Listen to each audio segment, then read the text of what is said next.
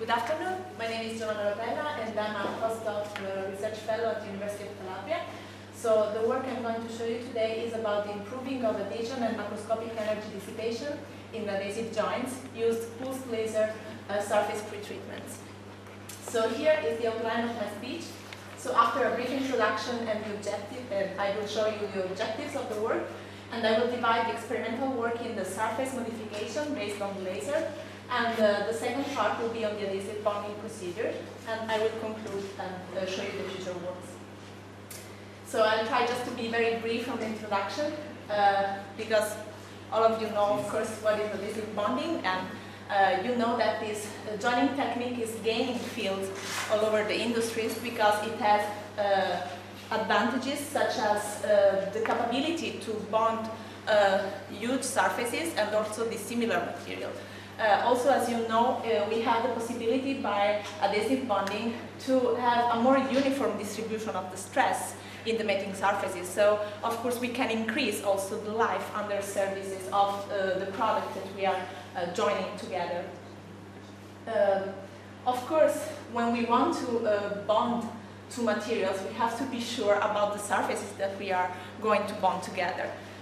In order to do that, usually at industrial and research level, common treatments are chemical or mechanical treatments. The more commonly used, especially for metals, are chemical treatments. And that's because they are demonstrated to be effective. They don't only modify the chemistry of the surface, but also the morphology of the surface itself. The problem with the chemical treatments is that in most of the case, they involve the use of pollutant, chemicals, and also hazardous material. So we know that the world now is going in a different direction, and we are looking for more environmental safety procedures in order to achieve the same results. And one of the possible ways to do that is modifying the surface using different techniques which do not involve any chemicals treatment. And one of these is the laser pretreatment, which has been also demonstrated to be effective as chemical treatments in modifying both the surface topography and sometimes the chemistry of the material. In fact, for some metals, it's been demonstrated that also laser pretreatment can modify slightly the chemistry of the surface treated by the formation of oxides, which are mating the adhesive and are resulting in a strengthening of the joint. So the objectives of this work will be to study the effect of a pulsed laser ablation, which is a terbium-doped fiber laser, on a titanium alloy, which is one of the most commonly used for aerospace and biomedical applications. And doing this, we want to properly assess the relationship between the processing parameters that we are using on the laser and the surface modifications that we are inducing over the mating surface. And doing that, we can select a proper processing parameters in order to pretreat the substrate, to bond it together, and to verify if we can increase the strength of the bonding of the joint itself. So the first step is, of course, the laser pretreatment. As I reported in the slide, we cut out of a sheet which was 1.5 millimeter thick our samples by cold blanking, and then we cleaned the samples under ultrasonic bath in ethanol, and we treated the sample.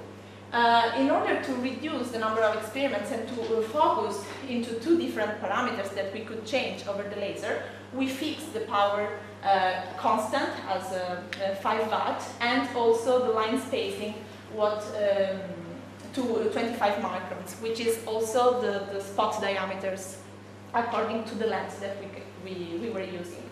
From the other side, we varied the scanning speed, so the speed at which the head of the laser was going through the surface, and the pulse fluence. And we changed them within 5 levels, so we had a total of 25 different tests. So the first analysis we performed was the analysis of surface morphology. So we did SEM imaging, and on the upper part you can see the as received material, and on the other figure you will see the metrics of the treatment. So as you can see, if we choose the pulse fluence of 10 joule over square centimeters, we don't see the effectiveness of the laser. Sometimes when we increase the scanning speed, we see like an effect of cleaning more than a really ablation of the surface. So we excluded these parameters to bond the samples, of course. From the other side, if we fix a scanning speed, like for example 650 millimeters per second, we can see that from 20 to 50 we are not able to realize the differences in the morphology within the different samples. And that's because the SEM itself alone cannot give us this information. So of course we had to go further and do further analysis. And because the final application is the adhesive bonding technology, of course, we need to verify if we could modify let's say, the chemistry of the surface and make it more hydrophilic, because that's what we want. So if the adhesive can, of course, penetrate better of the surface, so have a deep molecular interaction with the surface, we can have a high quality joint, so a more resistant one. And the contact angle, as you can see from the figure, is going to decrease, so the surface is going to become more hydrophilic if we increase the if we decrease the scanning speed. As for the pulse fluence, we cannot see really a huge difference starting from 20 to 50. So from just these results, we can tell that once again, the speed has a higher influence on the changes than the pulse fluence. And these results were also confirmed by surface roughness measurement that we performed by a non-contact profilometer. And we measured basically the mean surface roughness. The baseline, so the as received, was around 2.4 microns. And as you can see, once again, as much as we reduce the scanning speed, we increase the roughness. So as for the contact angle that we saw before, we can say that it's maybe following, this kind of surface is maybe following the Wenzel regime of wetting. And once again, the pulse fluence seems not to affect so much the change also in surface roughness. Of course, we want to monitor both, because it's important to have not only a chemical interaction within the surface and the adhesive, but also a mechanical one. So of course, if we increase the roughness, we can improve the mechanical interlocking effect during the debonding process. In order to understand how deep was the surface treatment, so how effective was the laser treatment itself, we took a cross-section of our samples. We cold mounted into resin, we polished, and we performed nano-indentation tests in order to verify if the hardness was changing along through the depth distance. And that's what's happening as well. So here I reported just a few tests that we performed, but of course we performed the test for the whole metric, and we verified once again that for the lower level of pulse fluence we didn't have a huge variation of hardness. It was more or less comparable with the as received. While for the other tests we had a harder surface that was going gradually to meet the hardness of the baseline material, so of the as received. We could say gradual, and I would say we selected these particular parameters because even if from the previous results we saw that the lowest scanning speed was giving the best results, we had a problem with this particular test. In fact, as you can see here, even if the hardness was really increasing on the surface, we had the formation of an oxide over the top surface, which was, according to, to our test, was not suitable for adhesive bonding. And that's because, first of all, as you can see, the drop of the hardness is very deep, very steep. So it means that most probably during the bonding process, this part of the material would be easily detached from the surface, or better, from the subsurface. And also, as you can see here, we had voids created by the process itself, because of course at the lowest speed and at the highest fluence we had a very rapid increase of the temperature of the surface, and the air was acting like a self-quenching. So basically the air bubble were trapped over the solidification stage, and this particular layer was, according to our ideas, a weak layer. So we didn't bond the sample for this case. In order to support this information, we also performed X-ray diffraction analysis, and basically what we could see was that the increase of the hardness could be attributed to the formation of alpha prime phase, which is a supersaturated martensitic phase, which is harder than the baseline material. And also we verified a different peak for the test that I showed you before, so the lowest scanning speed and the highest pulse fluence, which confirms the formation of the oxide.